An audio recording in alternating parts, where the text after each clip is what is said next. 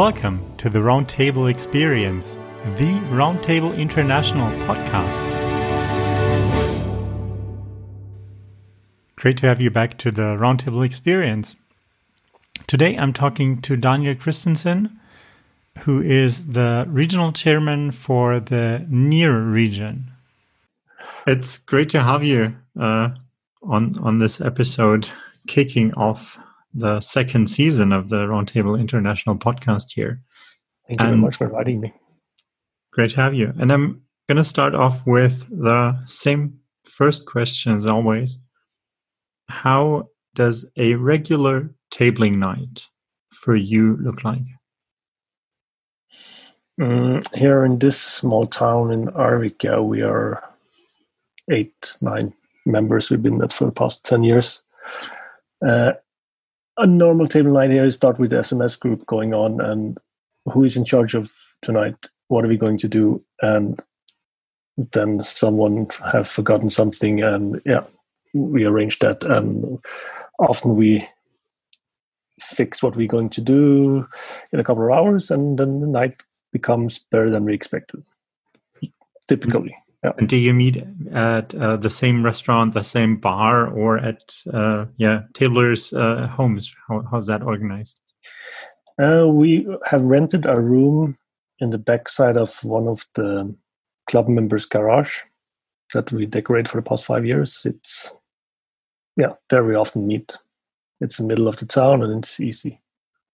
That's awesome. So that's really decorated round table. Do you have a round table with the rondel on it? Yes. We built it together a couple of years ago and with scratch from the old clubhouse we had many years ago. And this is the leftovers from it. That's amazing. You are right now the chairman for the NEA region. Am I pronouncing that right? Do you say NEAR or NIA, or how do you pronounce that? I actually don't know if we NEA or NEAR. I like the pronunciation NEAR region with the NEAR. And which countries belong to that region? Northern Europe. It's Denmark, Sweden, Norway, Finland, Lithuania, Latvia, Estonia, Canada, US, and South America region would actually also have some of the countries belonging to Netherlands, like Curacao, etc. But we are in the middle of seeing if they actually want to belong to us.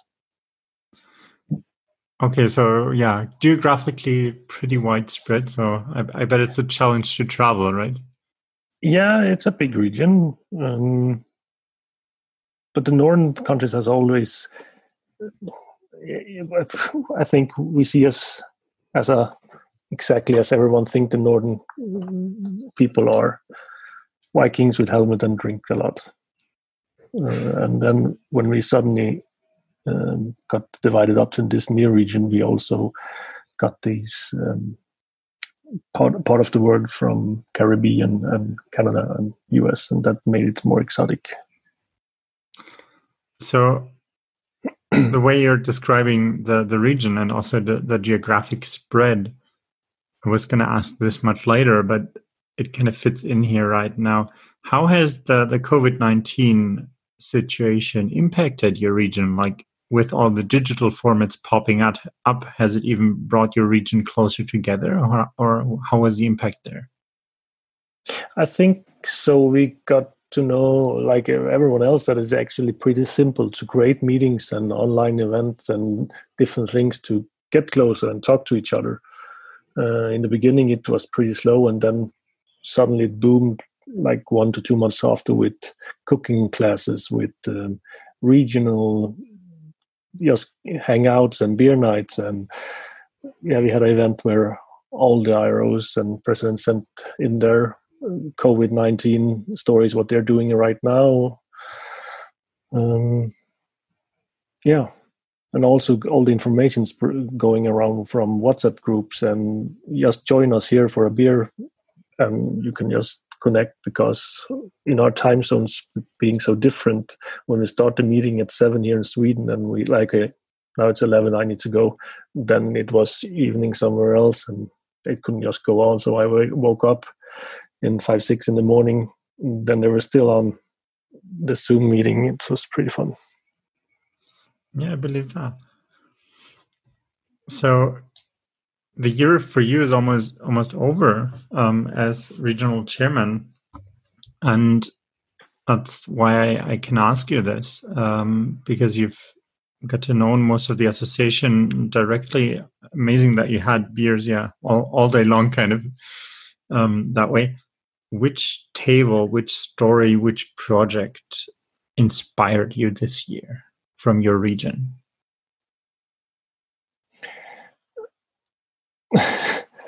Me and DK's thing was in a meeting some weeks ago, and then we just got to know what actually that the New York club was meeting up with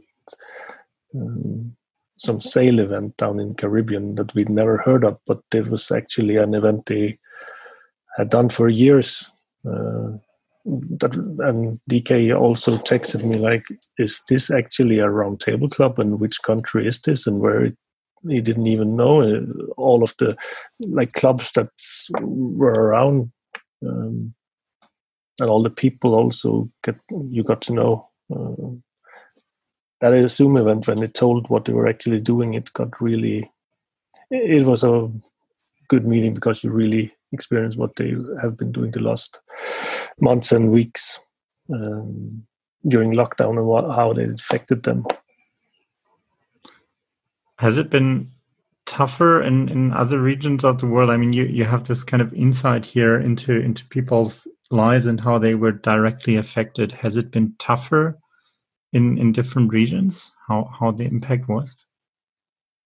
I think so. I can see some of the country has been totally shut off on an island. No one in, no one out.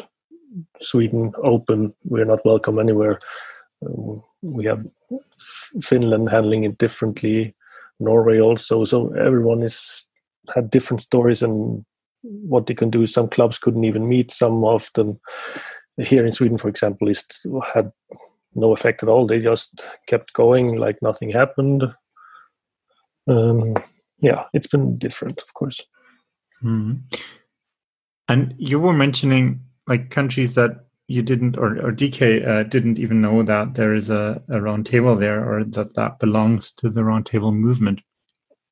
How did the spirit of adopting, adapting, improving, and the whole idea of round table, how did it adapt to these very different cultures, like you said, compared to in your case, definitely compared to the Northern European cultures? Time-wise, we had the Americas meeting in February, and still also the NEAR meeting last year. When something starts 8:00, for me it starts 7:55. Somewhere else it starts 9. That's okay. The big issue, I think. So you learn a lot about patience? Yeah. And in the end, when you're stressed to pieces, you realize everything went well anyways, and everyone had a good time. So, yeah. Well, that's what it's all about in the end, right? Yeah, absolutely. What would be those small associations you mentioned, like country-wise? Who's there? Who's there? Many tablers might not even know about that there is a round table there. At the moment, we have Brazil is not actually. They're struggling. There are some members that is past 40, but they're still almost. It's hard to explain. There's some pieces left from Roundtable Brazil, and at the same time we have Roundtable Mexico. At the moment, just got today. Their Godmother Association is going to be Roundtable Finland, and we hope they can charter it very soon. They have a really energetic guys and really have been pushing and asking what is happening and what's happening. They're impatient. Where exactly are they based? Do you know that in Mexico right now?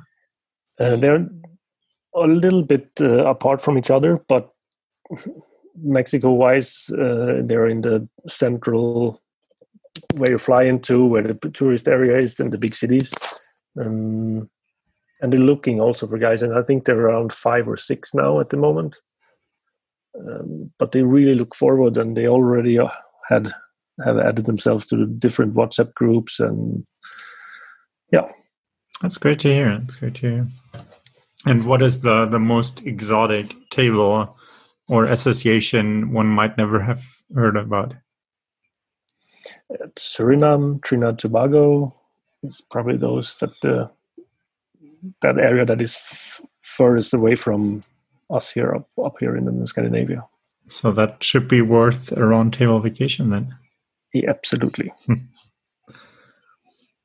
And is there one story, something a table did as a support project or just as a fellowship project that stuck with you this year that you're like telling, if somebody's asking about your region, what has happened this year? Is there one story that stuck with you that you're telling? Now I got to know this pretty late. Roundtable Finland has the King of Finland. He invited all his board during last summer home to his house to get to know them before the season started. And they stayed there, everyone, and got to know each other and got ahead of everything. And it shows this year that they really, really are a strong group and achieved a lot. And when you get into a room, you can really feel the mood is just perfect.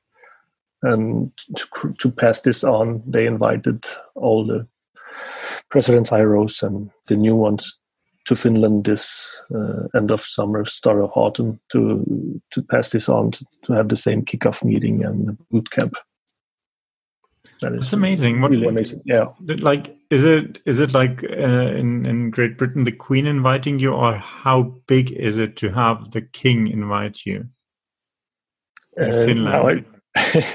The King of Finland is the national president, of course, but it's pretty cool to have him invite everyone home to his house. I wouldn't. Yeah, it's an amazing story. So. Who can say I've been to the King when I started my year as Roundtable president? That's amazing. Looking back at 3/4 of your year now, what was your ambition for the region where you had the kind of goal to I don't know, I'm going to let you answer this question, but bring tables together, get to know more about your region, give structural support to anybody who can need it. What was your goal starting into the year? 1.5 years ago, what do I want to do? Why do I want to be near chairman? Then the near meeting was a big part of our region. It was when we got together. From my experience from the past years in the Swedish National Board was, why do we go to a near meeting, and why should we spend so much money on it, send the entire board through different event, gave different good things, but it was never like everything was good. There was always some lack of something. So I put a lot of focus on getting those events, pick out the best thing from everything I experienced, and hopefully could get a full program that really gave a lot. And then half year later, I visit Canada and US, and I saw that here we also need to put a lot of focus and attention, because here is a big part of our Roundtable International that someday is probably going to be its own region, not right now, but they need a lot of help, focus and support to grow. It's hard to be on your own in a different continent, different time zone, and always have to travel to this side of the world for every event, sitting on those long flights. I understood that. And then the near meeting came, and then we worked a lot to get that perfectly. And then it was in October, November sometimes, and then we had different kind of RTI board meetings, and I realized that every month gathering information, pushing out information, all of these things takes a lot of time. It was amazing, a lot of background work that you don't see that took very much time that I didn't expect. So seeing this kind of work that's happening behind the scenes, how did your appreciation or even your just perception of the work that RTI does for associations, for regions, but also for individual tailors, how did that change? Honestly, I seen with the experience from the past boards in Sweden, I realized that there's different positions taking extremely much time. Secretary, treasurer, those I always have thanked a lot because they put in a lot of energy. Of course, also presidents and all of the other positions. But here you can't it's hard to say, yeah, I worked 20 hours with this. Yeah, but per day, I worked per 15 week, hours per month. Everyone worked different times of I year totally with get you. different I things. totally get you. But we should be thankful for all board members doing these works and all the chairmen, IROs, pre-ROs, and then you realize that all the board assistant doesn't even get paid for the trips. They don't have a budget almost. They are expected to do this work and show up at the board meeting, at the half-year meeting, and present the reports because that's what they should do. And then you realize we take a lot of people for granted sometimes. I'm gonna go into a real cliche now for tabling. Which friends would you never have met if it hadn't been for this kind of involvement in the Roundtable organization?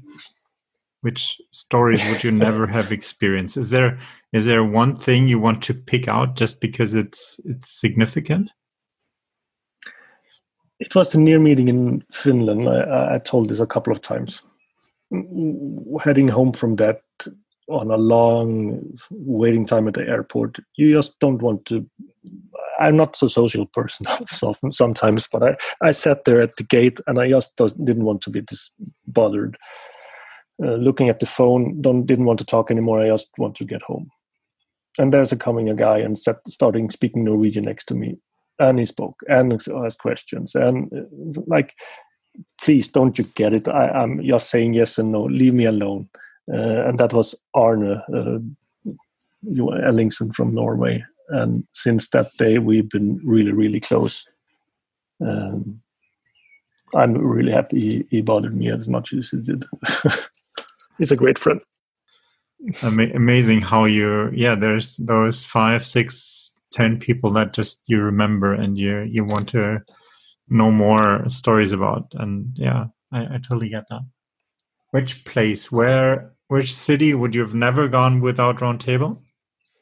I tried, but I think Roundtable India's AGM some years ago, I didn't manage. It was actually just flying to the meeting, and also Romania this year. That was hectic. That's why you should always pick a pre-tour to actually see something. It's a pity when you have a role in the. Yeah. Otherwise, you'll see the Snapchat and Instagram stories and Facebook pictures from everyone else. Yeah, different type of traveling, definitely. The first time in Luxembourg, it was maybe 5 years ago. There was a CE meeting, something like it, and me and another guy, Jimmy from Sweden, we went there.